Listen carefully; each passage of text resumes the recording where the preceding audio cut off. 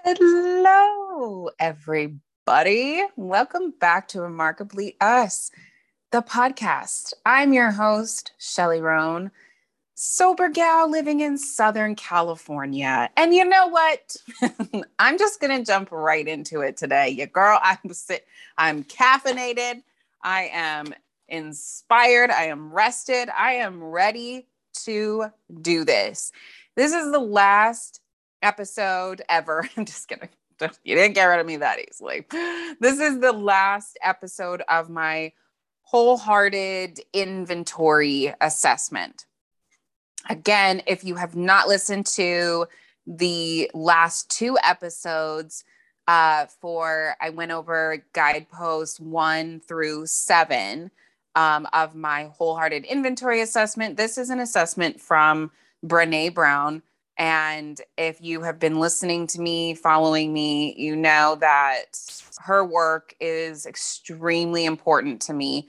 Her podcasts, her books, all of her audiobooks, her literature, it just really has been an instrumental part in where I am right now, over the last couple of years. It's, her work has really kind of taken me on this journey. So anyways, so from her book, The Gifts of Imperfection, which came out 10 years ago, she made a 10th anniversary edition with some new tools and, in additions to add in, another decade of research. So I recently read this maybe 4 or 5 months ago.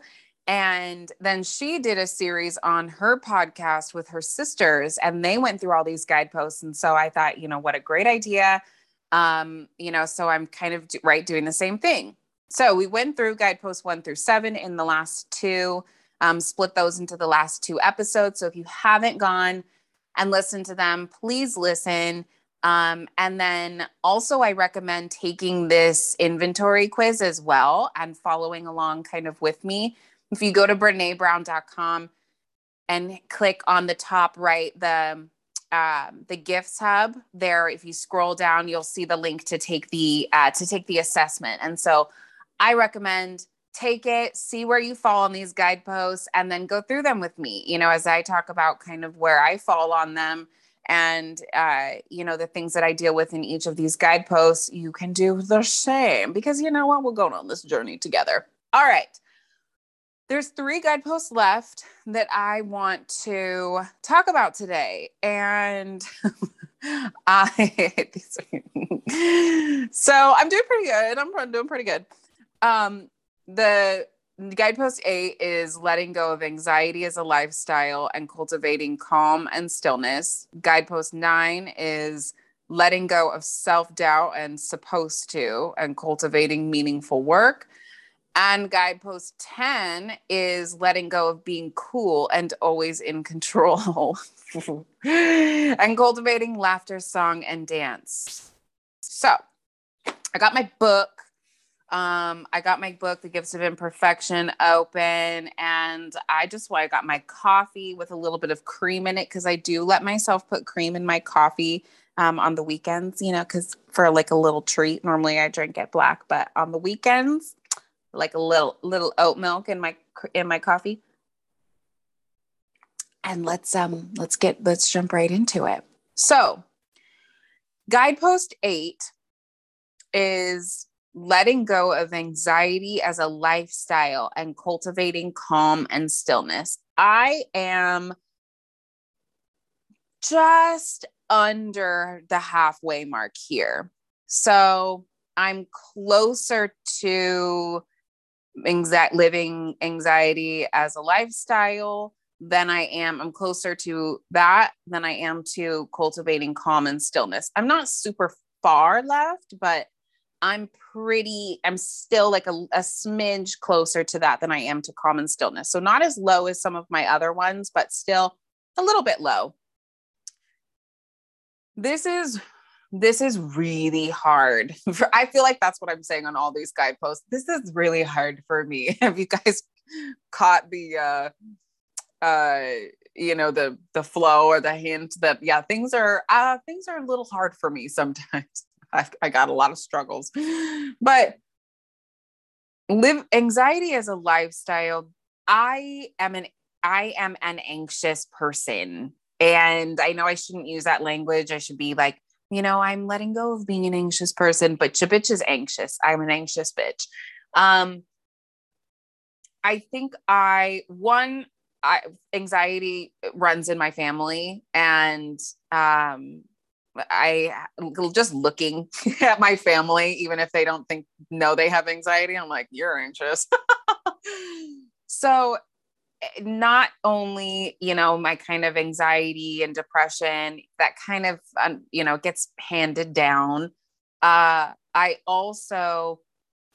think a lot of my anxiety stems from control, which is also one of these guideposts that I'll dive into a little bit more. But I think a lot of my anxiety stems from my perfectionism tendencies and my need to control things. So I want to be perfect. I want my days to be perfect. I want to do perfect things. I want to live perfectly. And I want to know what's happening next, because of so much of my life was spent constantly moving, lots of unknowns, things just kind of up in the air a lot. It felt like a lot of questions, a lot of, I didn't really know what was going to happen next. Through some big parts of my life, I try to control everything, and I'm very, very, I control my life down to an absolute T, which if anyone knows, I don't know fucking anything about life. You cannot control every aspect of your life, but damn do I try.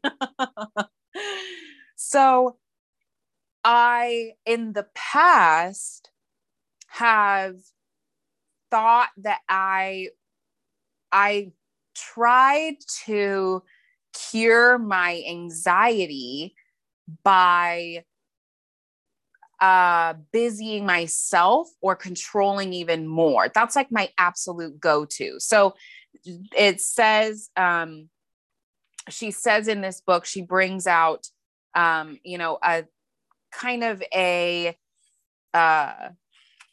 people that have anxiety, your response to anxiety is either over functioning or under functioning. So obviously over functioners, right, really quick to give advice, like rescue, take over, micromanage, get into other people's business. So if any of you know me personally, I just saw those things, right? I just read those things: give advice, rescue, take over, micromanage, and get in other people's business.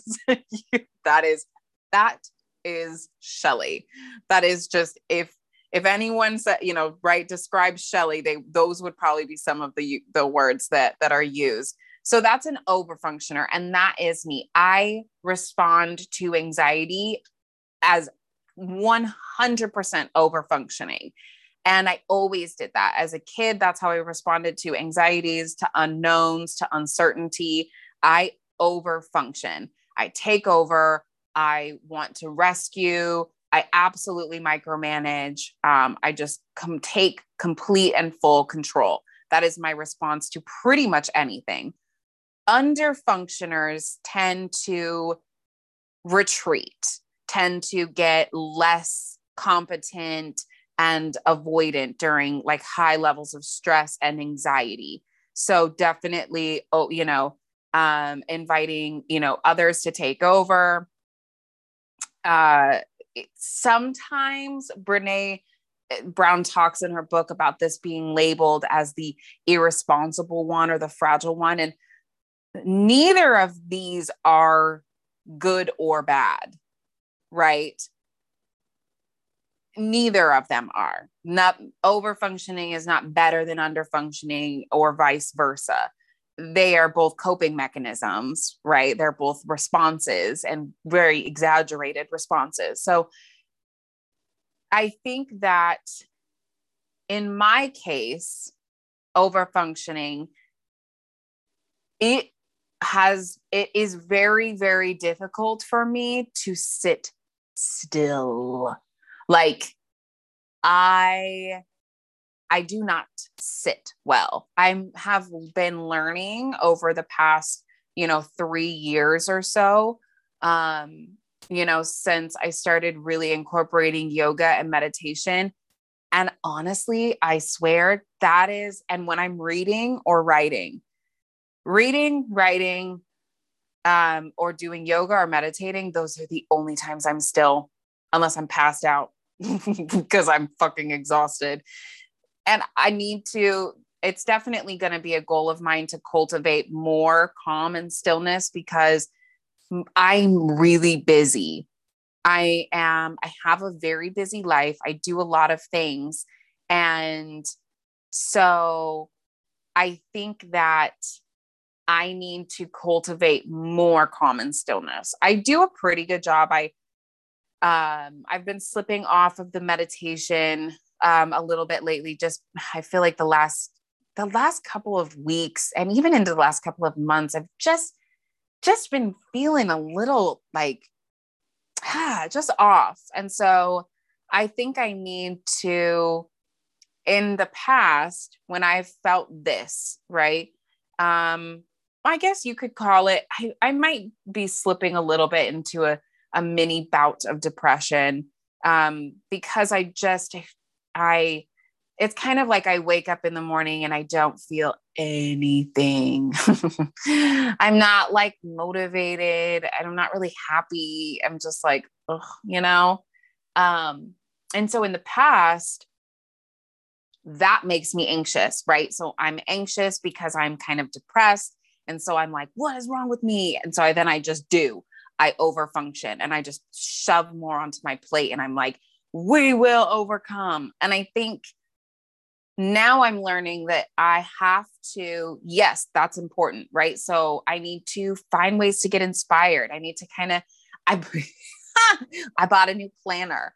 So, it's amazing. It's beautiful. So I bought a new planner. I'm kind of revisiting my goals and just looking at like, all right, let's shift some things. Let's clear the slate and start over. Where am I at right now? What's my current state? What do I want? What should I do next? And doing that, as well as making sure that I really kind of ramp up my calm and stillness time for myself. I don't want to do that with anyone else. And I don't necessarily really recommend having your calm and stillness time to be with someone else. I recommend this to be your alone time. So even going for a walk, I know that's not technically still, but if it's a kind of a slower walk, no phone, maybe some like low music. This is nothing to like really amp up your brain. So basically like a moving meditation. So not like listening to a podcast or thinking about what you have to do next or setting new goals. You have time for that.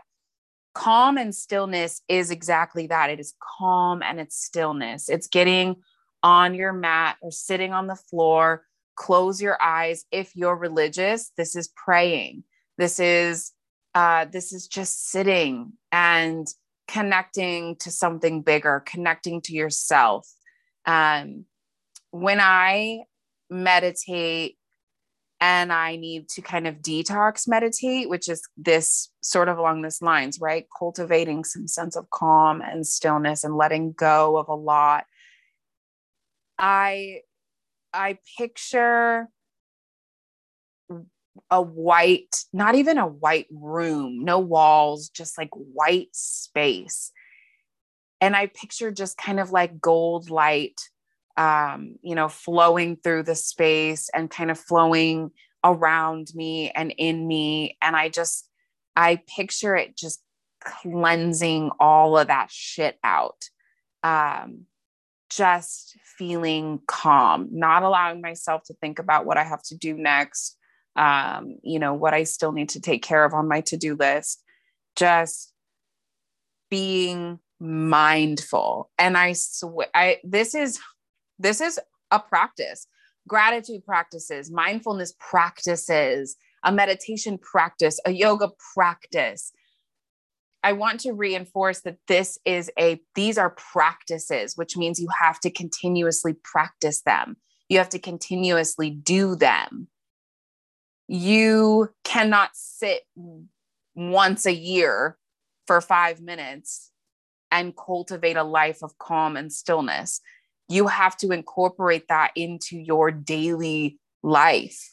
It is so important to sit still and quiet once a day, at least. And I know, girl, you're like, who are you talking? The pot calling the kettle black. I know it's tough for me, especially when I'm on the go. And I haven't been spending a lot of time alone lately. The last week I spent some good time alone, but I've been just back and forth to different people's houses, and I don't spend as much time alone as I'm used to. And so I have to really be mindful that the times that I am alone, this is probably the only chance you're going to get to be alone today. Turn off your phone and sit for 10 minutes. Otherwise, you're not going to be able to get it in. Just do it. And I always feel better. What's 10 minutes of your fucking day? Nothing. So anyways, I could talk about this one for just a whole episode. I'm really anxious. So this is definitely something I want to work on throughout the next year, is making sure that I'm constantly doing things and, having these practices instilled in my daily life to cultivate just a really good sense of calm and stillness. Stop looking at my fucking, when I get super anxious, I'm looking at my planner every 10 minutes. I swear I'm making lists after lists after lists after lists, the same one over and over and over and over and over and over and over again. I'm a fucking psychopath. So I have to stop myself from doing that and say, you know what you have to do today. It is fine. Just do it. Take it one step at a time and we'll figure it out. But just fucking calm down. So that's guidepost 8. I'm getting there. Guidepost 9 is cultivating meaningful work, letting go of self-doubt and supposed to. I am just a smidge. I'm exactly the same on this one than I am the next one, which is called letting go of being cool and always in control, which is just like a smidge over the middle. So a little bit more close to what cultivating meaningful work and laughter and song and dance, closer to that than what I need to let go of, right? Self-doubt and supposed to. So meaningful work is something that I actually think I understand pretty well. So cultivating meaningful work is really, this is like a foundation of what you need to live a wholehearted life, right? It's having something called meaningful work. Feeling a really, really great and immense sense of accomplishment and purpose from the work that you do, right? Now, this can get hard, and Brene goes on to kind of talk about this is tough because encompassed in meaningful work, you have, right, your gifts and your talents and spirituality and commitment, but you also have making a living and supposed tos and self-doubt that are really entangled in meaningful work. So I think that for me, especially since I've been diving into, I've had a career for a few years now, and then also having this, I'm beginning to understand where my strong suits are, where my gifts and where my talents lie, and what really, really fills me with a sense of purpose. When I feel accomplished, when I feel like I've accomplished something, like I have a purpose and this is it. Now, I think that, and what she talks about is that there a lot of times, and for a lot of people, what you feel as your tremendous sense of purpose and what brings you that spirituality and that connection and that well-rounded life is not what pays the bills. And so for me, I totally get that, right? So let's say this, for example, this podcast, writing, the things that I do, connecting to other people, hearing people's stories, listening to people, talking to people. I think that my purpose, part of my purpose is that, right? It is sharing my story and also letting people know the importance of telling your story, being open and being vulnerable and sharing how, where that has gotten me and kind of this journey so far, right? Bringing people together and, letting people know that you are definitely not alone. And, people go through, you have no idea how many people are going through something similar to what you're going through at all times. And so, just that our purpose as humans is to tell our story, to share and to laugh with one another and to connect, right? I feel such an immense purpose to do that, to share my words and, and then listen to other people's. I also find a really big sense of accomplishment and purpose in my work and my job. I love working on different projects. I love finding seeing an issue and being able to resolve it and finding the underlying like root cause to a problem and being able to bring people together and, have these great conversations and make improvements and make people happy and make people kind of enjoy their work that they do. I love doing that. So that has been good for me. What has been good for me is understanding and knowing what my gifts and what my talents are and how those are linked to what I want to do and who I want to be and what I want to put out into the world. And that is really great. But there is still a big sense of self-doubt and supposed to, right? That's constantly kind of back in my mind. And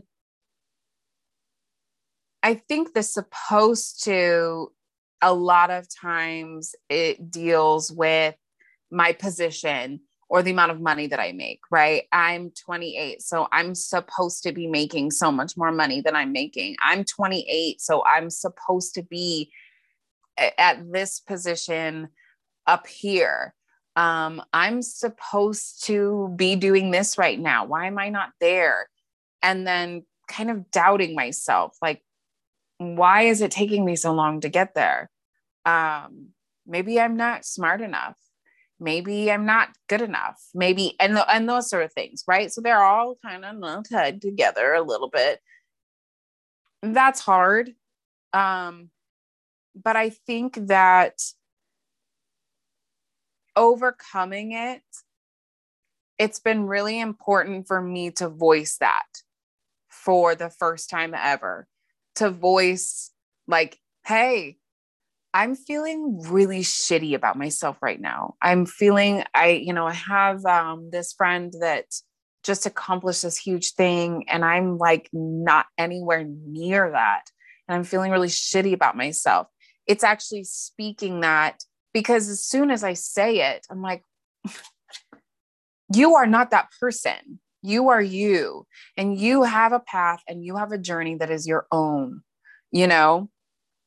So acknowledging the messages is a better way to not give that message power anymore, to take power over that message and flip it, understand it, and say, I get it.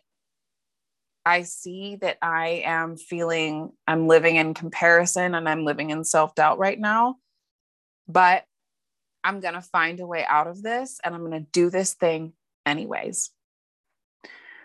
And understanding the fact that you can be whatever you want to be. Cultivating meaningful work for you, it doesn't have to be in one thing, right? Making sure that your purpose is being met. It doesn't have to be from one thing. I get meaning out of my work in both my job, my career, and also my brand and my podcast and my writings. I get meaning out of both of those things. So find your power, and find what inspires you. What did you want to be when you grew up? How can you incorporate that into your life now to incorporate meaning? So I think that's what I'll take away from that one. The last one, guidepost 10. This is letting go of being cool and always in control and cultivating laughter, song, and dance. I'm the same exact weight, place in this guidepost, which is about a little over halfway.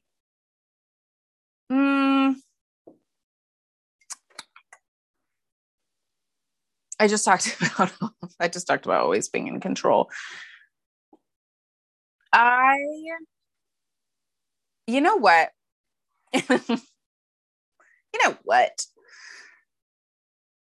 I have wanted to fit in since I can remember. And I've talked in the past, I've talked a lot about not feeling like I fit anywhere, not feeling like not feeling like I fit.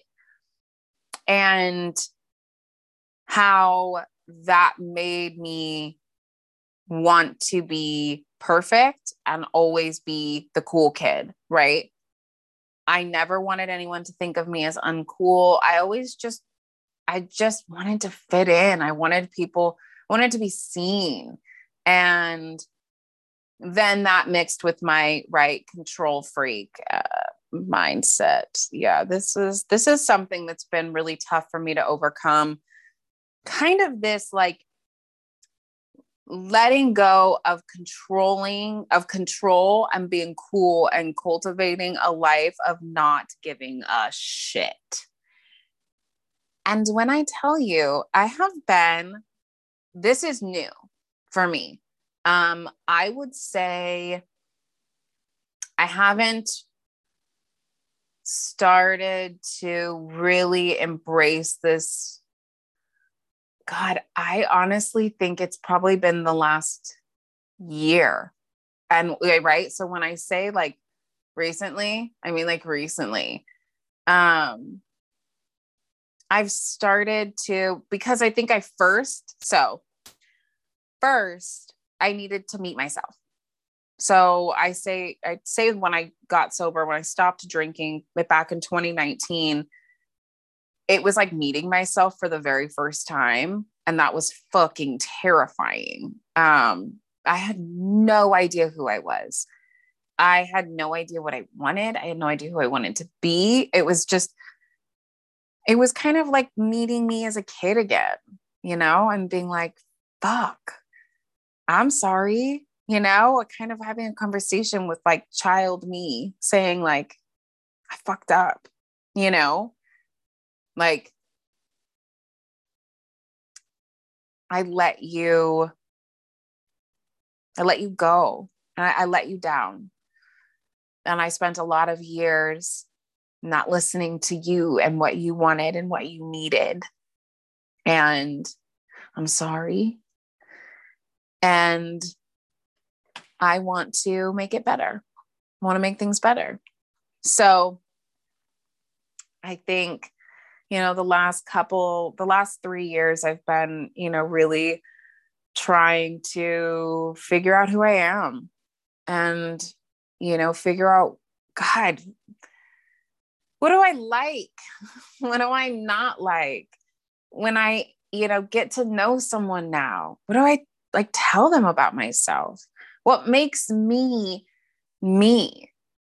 And I think I needed to do that a little bit first before I really started to be okay with, okay, so this is me, kind of looking around like, all right, like, so this is Shelly, the show we've all been waiting for. This is her. And I think in that and in getting comfortable with myself, I finally really started to let go, to just let go. And all of these kind of intertwine together, right? So, me embracing calm and stillness, which allows me to let go of anxiety, which allows me to let go of having control over everything, which allows me to know and be okay with just playing, with dancing in the kitchen to some stupid pop song or belting Frank Sinatra out with a glass of non-alcoholic wine in my kitchen and, singing some song and or like rapping some song from like high school. Probably some Chris Brown song. In my truck on the freeway, dancing, going dancing sober without like the thought or the mission of like bringing someone home, but just like dancing. I get this a lot with the kids because they are constant reminders to me that their life is laughter, song, and dance. That's it. Yeah, they go to school and they have homework and they have sports and, some chores and things like that. But like 95% of their life is just laughter and song and dance. And so when they want to listen to a song, turn it up in the car. And when they want to just kind of like have a little dance party in the room, to just do it, to just like sit and laugh with no thought on what I have to do next, with no pesky thought in the back of my mind of like, we're really going to waste our time sitting on the couch right now laughing. Yes. Because if this were it, if someone told me that I had a month, a week.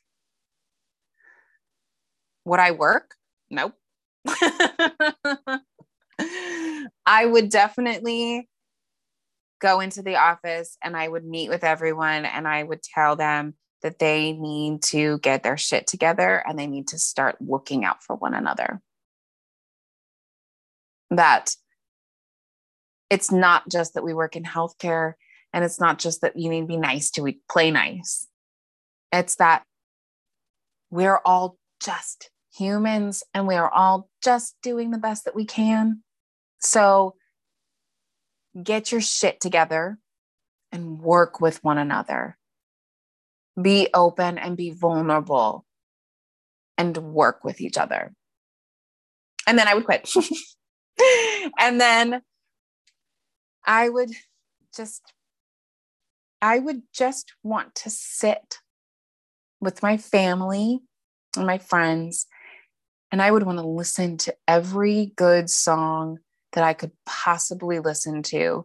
And I would want to laugh my ass off with my family and my friends. And I would want to dance. I'd want to dance with people I love. I'd want to dance with the kids. So I always try to remind myself of that when I get wound up in what I think I should be wearing, what I think I should be looking like, what I think I should be saying, what I think I should be listening to. When I start to get into like control freak vibes, I try to remind myself that at the end of the day, what is life if I'm not laughing, if I'm not loving, if I'm not dancing? So, my dears, let me see if I missed anything.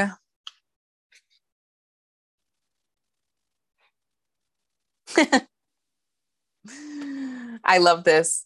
Get going at the end of this chapter for this guidepost. It says, dare to be goofy. Dance every day for 5 minutes.